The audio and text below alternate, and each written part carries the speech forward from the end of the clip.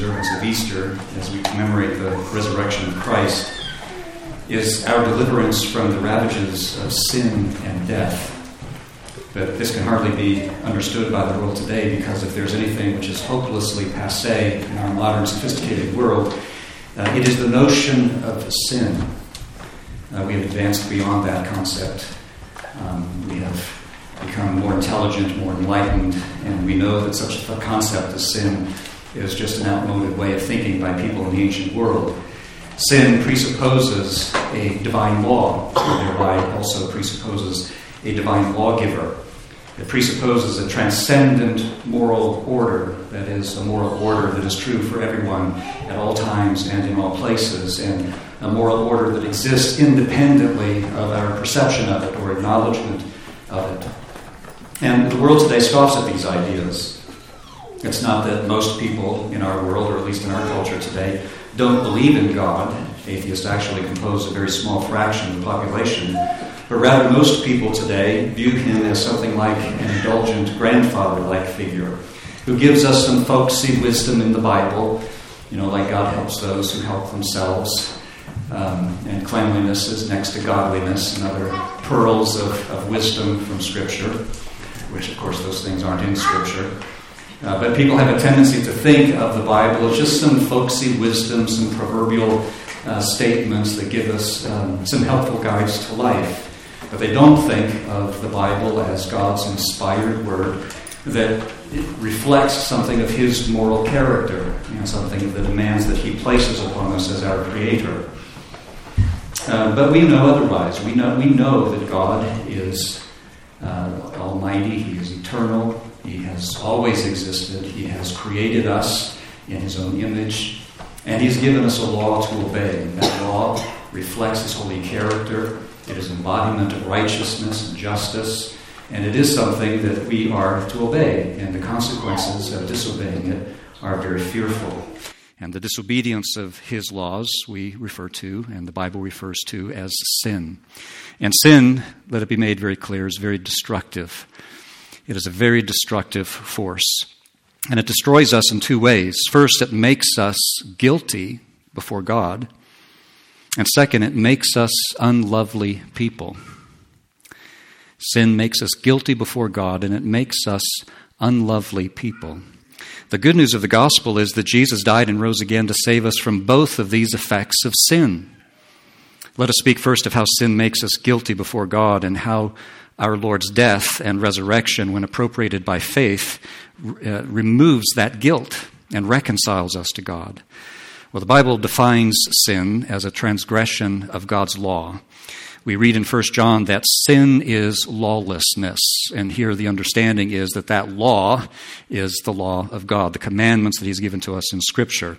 And lawlessness is living without regard to God's commandments, living without regard to his law. Sin is a violation of his holy standards for human behavior. Again, John says all wrongdoing is sin. The Westminster Shorter Confession of Faith, or Shorter Catechism rather, has an excellent definition of sin. Sin is any want of conformity unto or transgression of the law of God. Any want of conformity or lack of conformity unto or transgression of the law of God. That is, in whatever ways our lives fail to conform to God's will as his will is expressed to us in Scripture is sin. And just as there is a penalty for violating the laws of the land, so there's also a penalty for violating the laws of God. That is, for breaking his commandments, for disobeying him. And that penalty, the Bible tells us, is death. Death follows sin as surely as night follows day. In the day that you eat of it, you will surely die. God told Adam and Eve as he warned them not to touch the tree of the knowledge of good and evil. And sure enough, when they took of that fruit and they ate of it, they began to die. They were withheld from access to the tree of life, and so their bodies began to age. Their bodies became susceptible to disease and ultimately to death. And they did, in fact, die. In the day that you eat of it, you will surely die. Paul tells us in Romans, sin came into the world through one man, and death through sin. And so we read in the early chapters of Genesis the various generations that so-and-so begat so-and-so, and after that he lived so many years and he died. And in the next generation, he lived so many years and he died. And on it goes through several generations. And it almost seems rather redundant. Why this repetition, and he died? We know that after so many, if he only lived so many years, that means he died. But I think the writer of Scripture, inspired by the Holy Spirit, wished to really impress this point upon us as readers, that sin is followed by death. It is the consequence of sin. The soul who sins will die, God says through his servant Ezekiel. Romans 6:23, the wages of sin is death. And not just the death of the body either. We say that the penalty for sin, the wages of sin, is death, but it's more than just the death of the body. It's also the death of the soul, spiritual death, eternal death, everlasting darkness. This is a punishment that involves the eternal torment of those who die in an unrepentant state without having been reconciled to God. This is almost too horrible to think about, isn't it? That the almighty and eternal God, whose power is beyond human conception, is angry with those who willfully defy his authority and live without regard to his commandments. But yet this is the testimony of Scripture. Psalm 7, verse 11, God is a righteous judge, and he has indignation every day. Paul says in Romans that God will render to each one according to his works. For those who are self-seeking and do not obey the truth, but obey unrighteousness, there will be wrath and fury. There will be tribulation and distress for every human being who does evil, to the Jew first and also to the Greek. And listen to what he says in 2 Thessalonians 1. He says, Jesus, when he comes again, will be revealed from heaven with his mighty angels in flaming fire, inflicting vengeance on those who do not know God and on those who do not obey the gospel of our Lord Jesus. They will suffer the punishment of eternal destruction, away from the presence of the Lord and from the glory of his might. Now, these are very sobering truths to think about, and I don't necessarily delight in speaking on these aspects of Scripture, and I don't very often, but yet it's necessary to understand this part of sacred truth in order to understand the nature of our redemption. None of us should be able to, or none of us should presume to say to ourselves, well, that applies to other people, but it doesn't apply to me. I'm really not such a bad guy after all. You know, my so-called sins, if that's what you want to call them, are really peccadillos in God's sight. They don't amount to much. I'm really not such a bad person after all. In fact, the apostle anticipates this line of thinking, and he refutes it when he says, if we say that we have no sin, we deceive ourselves, and the truth is not in us. And then he basically repeats this. If we say that we have not sinned, we make him a liar, and his word is not in us. Now, what does he mean when he says that we make God out to be a liar if we deny that we are sinful? Well, we are contradicting what God himself has testified concerning us. God himself has said that we all are sinners. We have all transgressed. And if we say we haven't sinned, then we presume to call God a liar, that God was wrong or he was lying when he said that we do have sin. We're saying that his testimony is false. In Romans 3:23, Paul says, all have sinned and fall short of the glory of God. Some people's sins are obvious and egregious, and they are particularly evil. The sins of other people are less conspicuous, but they're no less worthy of condemnation in the eyes of a holy God. And this is the thing. You see, we don't understand what holiness means. We don't understand the holiness of God. And therefore, we don't have a proper conception of the nature of the evilness of sin. And we think, well, why does God get so upset about sin? Why is God presented so often in Scripture as a wrathful judge? What's the big deal? It's because we don't have a right conception of the holiness of God. Think of the example of Isaiah.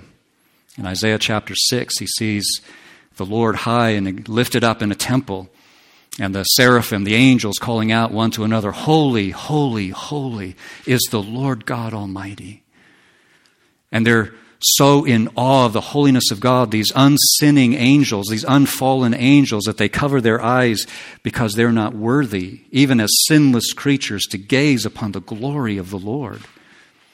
And Isaiah, who is a holy man, who had been a prophet for who knows how long, sees this vision and he falls down on his face and he says, "Woe is me, I am undone, for I am a sinful man, and I live among a people of unclean lips."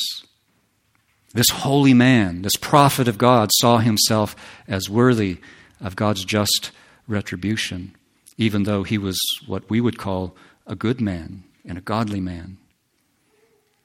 You see, we've never perhaps been confronted with the holiness of God if we think of sin so lightly.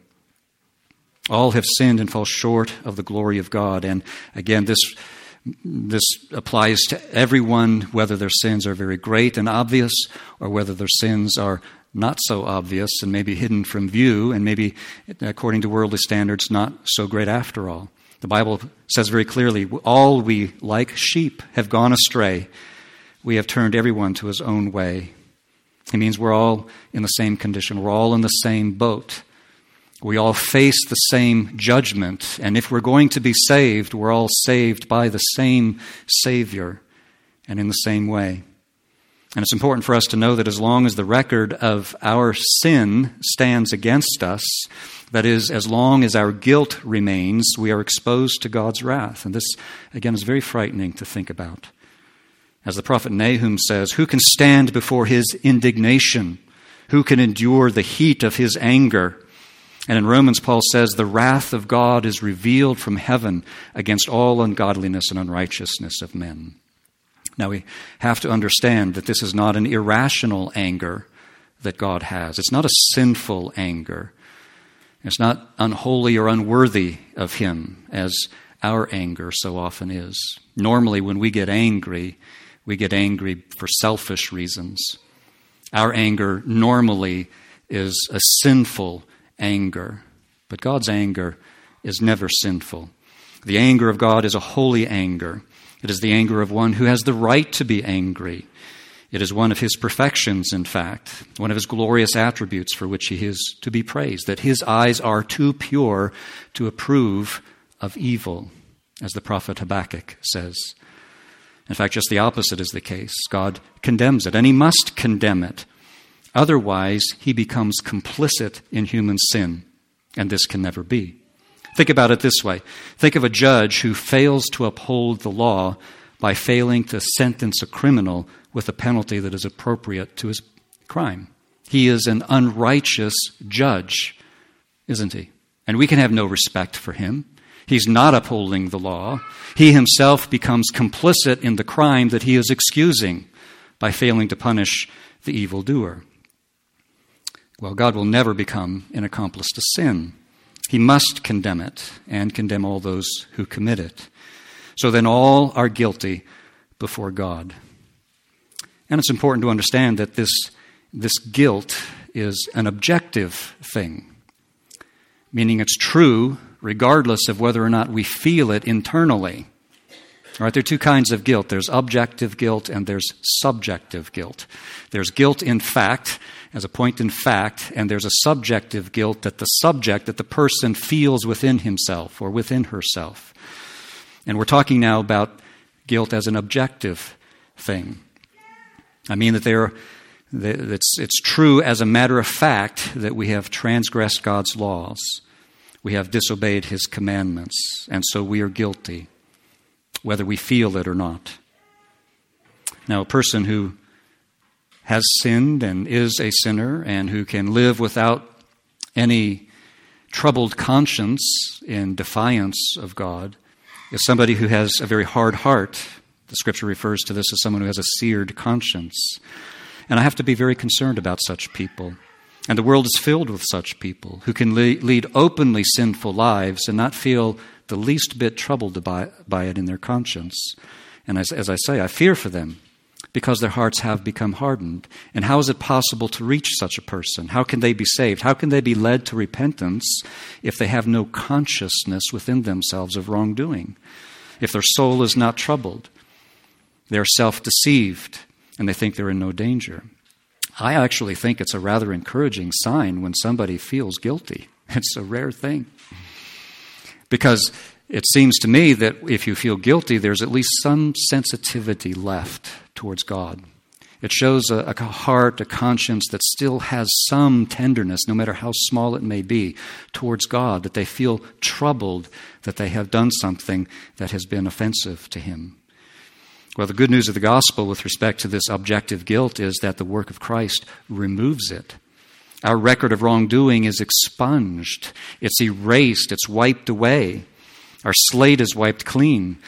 God says in Isaiah chapter 43, I, even I, am He who blots out your transgressions for my own sake, and I will remember your sins no more. Isn't that good news? Think about, and it's an unpleasant thing to think about, but think about a huge chalkboard or a whiteboard and all of your sins being written down on that board from the very first instance of transgression and disobedience before God, every thought, word, deed that you have ever done or said. And it's written on that board. And if you're an older person, the list is even longer than if you're a younger person. The board is filled, and you have to add another board, and it's just filled with all of your transgressions. And God says, I, even I, am He who wipes away your transgressions, and I will remember them no more. That is God's promise to us. Our sin is real, and it's damnable. It's condemnable. But the Lord's forgiveness is just as real. In fact, He is more eager for our sins to be wiped away than we are eager to have our sins wiped away. But as long as the record of our transgression stands, we are under His judgment, exposed to His wrath. Thank God He's made a way for our forgiveness. And when we understand that our objective guilt is gone, that God has wiped away all of our transgressions, He's removed our guilt from us. Once we understand that, we really know it within our hearts and minds, then that subjective feeling of guilt begins to subside. It's like, wow, He has forgiven me. He has reconciled me to Himself. And there is, therefore, now no condemnation to those who are in Christ Jesus. The condemnation is gone. The wrath is gone. The record of our sins is gone. And we have peace with God through our Lord Jesus Christ. This is one of the great glories of the gospel, this reconciliation with God. We don't understand it if we take a low view of the holiness of God and a low view of the nature of sin. But when we understand these things rightly, I tell you, it is a cause for rejoicing to know that our salvation is such a great salvation and has come through such a great Savior. Now, how is it that we have been reconciled to God through Jesus Christ? We can understand this when we remember that we are the work of His hands. He has made us. And like any master craftsman or like any skilled artist, He loves what He has made. What artist or what craftsman makes a thing of beauty and then turns around and destroys it? Loathes it, hates it, destroys it. No one would do that, much less God. But it goes even deeper than this for God, because not only did God make us like He made all things, but He made us in His own image. He made us in His own image. We bear the impress, as it were, of His likeness. So out of all of the things that God has created, and there's a great variety of things, a great diversity of things that God has created, and we look out into His world that He has made and we wonder at the wisdom and the power and the glory of God, yet at all of these things, man lives on the highest plane because only man is created in the image of God. And of course, you understand when I say man, I mean humankind. I mean men and women, human beings, share in the image of God. He has made us in His likeness. And so although we have corrupted ourselves terribly by sin, although we have played the part of traitors and betrayers, turning against the God who made us by willfully disobeying Him, nevertheless we are still the work of His hands. We still bear His image. And if there is nothing else He can love in us, then He loves His image in us. And so he pities us. He feels compassion for us. And although we are worthy of his wrath and curse and deserving of everlasting punishment, he desires to show us mercy. Now, this may seem like conflicting and irreconcilable impulses, that God simultaneously feels both anger and compassion toward sinners. But it's nothing different than what a parent feels toward a wayward child. Disappointment, even anger over what his child has made out of himself, and yet yearning for his child to return, and with an eagerness to receive him with open arms when he does return. And so the holiness and justice of God move him, on the one hand, to punish sin, while the love and compassion of God move him to have mercy upon the sinner. And it's precisely at this point that we see both the wisdom and the beauty of the cross. The wisdom and the beauty of the cross. Jesus steps up and he says to the Father, "Charge their sin to my account. Let me absorb the wrath. Let me absorb the condemnation and the punishment which is due to them. Let me be treated as a sinner in your eyes, my Father. Punish their sin in me, and in turn treat them according to my righteousness." And in this way, you see, God is able to maintain his own righteousness. He does not allow sin to go unpunished, thus undermining his authority and the authority of his law and calling his righteous character into question. Rather, he demonstrates his own righteousness by vindicating the claims of the law. Sin must meet with punishment. This is what the law says, and this is what is done. But by a gracious act of God, that punishment is visited upon Christ so that those who are united to him by faith may not have to undergo it themselves. The wrath of God is poured out on Christ. He is treated as if he was guilty of our sins, and in exchange we are treated as if we are righteous with his obedience, so that our sin is imputed to him, he's punished, his righteousness is imputed to us, reckoned to our account, and we are treated as if we have never sinned. This is the glory of our salvation. This is what justification is all about. This is what our salvation is all about. What a gracious act of God, and how much God must love us, and how much Christ himself must love us, that he would undergo the tortures of the cross for our sakes like this.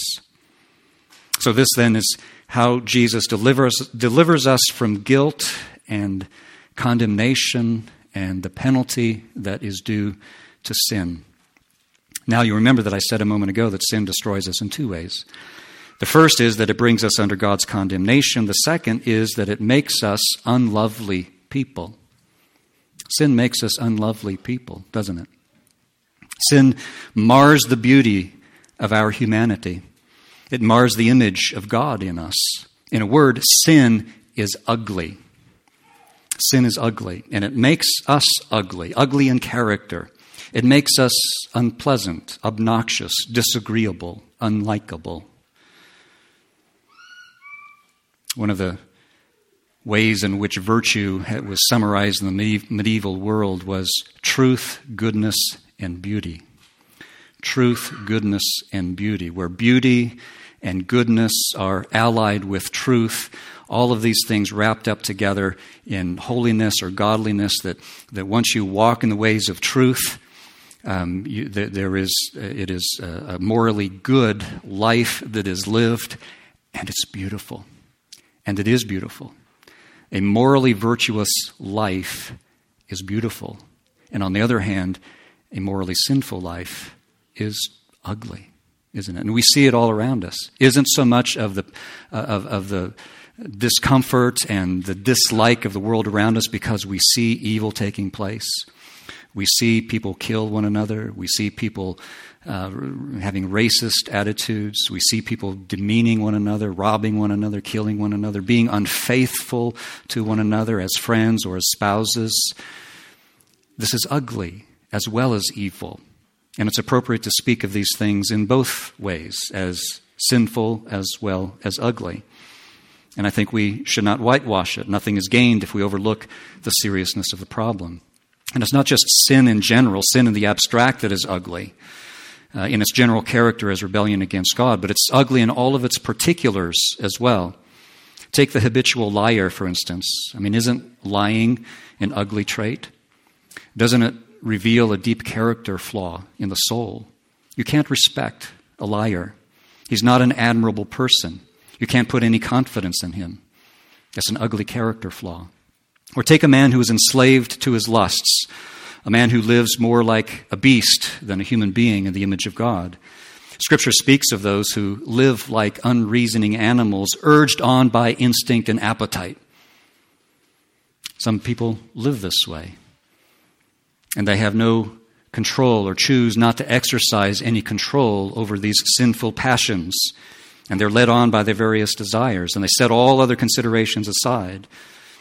Such people have no higher motivation than self-gratification, and they don't care who they hurt along the way or who they are unfaithful to along the way. They have no self-control, and we can have no respect for them. And the same can be said of an immoral woman. She may have a pretty face, but an ugly soul. Solomon says in Proverbs 11, like a gold ring in a pig's snout is a beautiful woman who lacks discretion. A beautiful golden ring is beautiful in itself, but when attached to the snout of a pig, it detracts something from its beauty.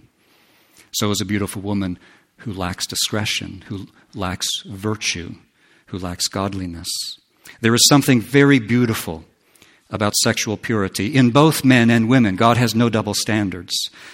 The virtue of self-control, modesty in dress and conversation, the dignity and respect that are accorded the opposite sex, the way in which purity honors marriage, which is the highest and most important of all human relationships. There is something beautiful in chastity, in sexual purity. But on the other hand, there is something very ugly and inherently degrading about sexual immorality. It defaces the beauty of the act which God designed to be an expression of committed married love. Or take someone who slanders his neighbor, willfully and intentionally telling falsehoods about his neighbor in order to ruin his reputation. It's ugly as well as evil. Or take gossip, or the gossip, one who is always looking to hear and repeat some juicy little secret about someone. Gossip is different from slander. Slander deals with the truth. It's telling salacious truth about somebody else. And they get a certain kind of vicarious enjoyment out of doing so. But slander deals in lies, but gossip deals in this salacious truth, telling these dirty little secrets, digging up the dirty laundry of somebody else and telling it to people. That's ugly when people do that. Or take somebody who is arrogant, haughty, filled with an extravagant self-conceit. It seems that he thinks that people only exist to admire him. Maybe you've known somebody like that. Conceited people are ugly, aren't they? You can't hardly stomach them. It's hard to be around them. Well, we could carry this out much further in all the different particulars, but that's not my purpose this morning. My point is just to give you a few points of illustration about how sin makes us ugly. Sin makes us unlikable. Sin is repulsive. It's a defect. It's a deformation of the soul. And in the same way that Jesus delivers us from the guilt of sin by his death and resurrection, so he delivers us from the uglifying effect, if I can invent a word. He delivers us from the uglifying effect of sin. He transforms people. He makes them lovely by making them virtuous. He gives us beauty for ashes. That's the title of the message today, taken from the Old King James Version in Isaiah chapter 61 and verse 3, that God will give us beauty for ashes. And our life in sin and in rebellion against God is a life of vanity, a life of futility, a life of ugliness and despair and ultimately destruction. And he wishes to give us beauty in the place of ashes. Well, how does he do this? Well, some would say that it's by the power of Christ's example. And I don't want to minimize the importance of our Lord's example. We are to imitate him, but that's not all there is to it. If we were left up to our own devices and our own strength, simply to muster up willpower to live after Christ's example, then we would all be doomed to failure because we don't have it in us by nature to do this. But God transforms us by the power of the Holy Spirit working in us and through us. By his death, Jesus has qualified us to receive the Holy Spirit, and it's by the Holy Spirit that we are transformed, that we are made holy, which is another way of saying made lovely. The fruit of a Spirit-filled life, as Paul tells us in Galatians, is love, joy, peace, patience, kindness, gentleness, faithfulness, and self-control. I think I missed one in there. Goodness, thank you. So you think of a person who models these things: love, joy, peace, patience. So a person who is loving, a person who is more mindful of other people's needs and interests than of one's own, who is genuinely concerned about others. A person who is loving is a lovely person. A person who is filled with joy. I mean, who likes to go around with people who are just grouches all day? Nothing is ever good enough. Nothing ever pleases them. Woe is me. Life is terrible. Nobody's had it as bad as me. Nobody likes to be around a person like that. It's a joy to be around a person who is filled with joy, right? And when the Holy Spirit lives in us and we allow the fruit of the Spirit to take deep root and to bloom in us, then we are filled with joy as well. It may look a little bit different in different people, but the point is that it's not all doom and gloom all the time. Joyfulness makes a person lovely. Peace, the same thing. Patience, kindness. And Paul pairs those two together very frequently in his writings, patience and kindness. And the idea is that a person is patient when people do you wrong. You're patient, you're forbearing, you don't strike back, but instead you are kind in return. Isn't that a lovely thing? Rather than see somebody who is moved by vengeance, you strike me, I'll strike you back even harder. You know, that's just the opposite of what Paul is saying when he pairs these two together, of patience and kindness, goodness, faithful. Isn't it a beautiful thing to see a couple who has been faithful to each other for 50, 60 years? And I know there are some in this congregation who have modeled this out. Isn't that beautiful? And isn't it ugly when you see unfaithfulness in a marriage relationship, where there's a callous disregard for one's spouse because some other pretty young thing has caught my eye and I'm going to chase her? Or I'm going to follow after him because he's so handsome and my husband doesn't have all that it takes, all that I want. I mean, no, you commit yourself together and you're faithful together for the long term. Isn't that beautiful? It is beautiful. God help us to do that. A person who is gentle, who exercises self-control. All of these things, all of these various fruits of the Spirit make for a lovely person. Isn't that wonderful? Well, who would not want to be such a person? Who would not want to be married to such a person? To work with or for such a person? To be friends with such a person? So again, sin destroys us in two ways. It makes us guilty before God so that we come under his righteous judgment, and it makes us unlovely people. But by the death and resurrection of Christ, we can be delivered from both of these effects of sin. Delivered how? By calling out upon God and asking him to have mercy upon you for Jesus' sake. Jesus makes this promise to you, every one of you here. Whoever comes to me, I will not cast out. We never read anywhere in Scripture of somebody who came to Jesus asking, seeking his help, and Jesus saying, nope, this is not for you. Whoever comes to me, I will not cast out. And Paul assures us that everyone who calls on the name of the Lord will be saved. Everyone, regardless of age or sex or socioeconomic status, regardless of your race or whatever other difference that we often artificially make between people. Everyone who calls upon the name of the Lord will be saved. Perhaps you have never done this. And I would ask you, what prevents you from doing this today? You can be delivered from the guilt of sin and therefore from its punishment. And you can be saved from who you used to be. And you could be molded into the person Christ wishes you to be, which is a person molded after his holy character. That's one of the things that's how our sanctification is described, that we become conformed to the image of Christ. You look at Christ and you think, not only what a holy person, but what a beautiful person in terms of his character. And the process of sanctification includes conforming us to his image. He can give you beauty for ashes. Amen. Let's pray. Father in heaven, how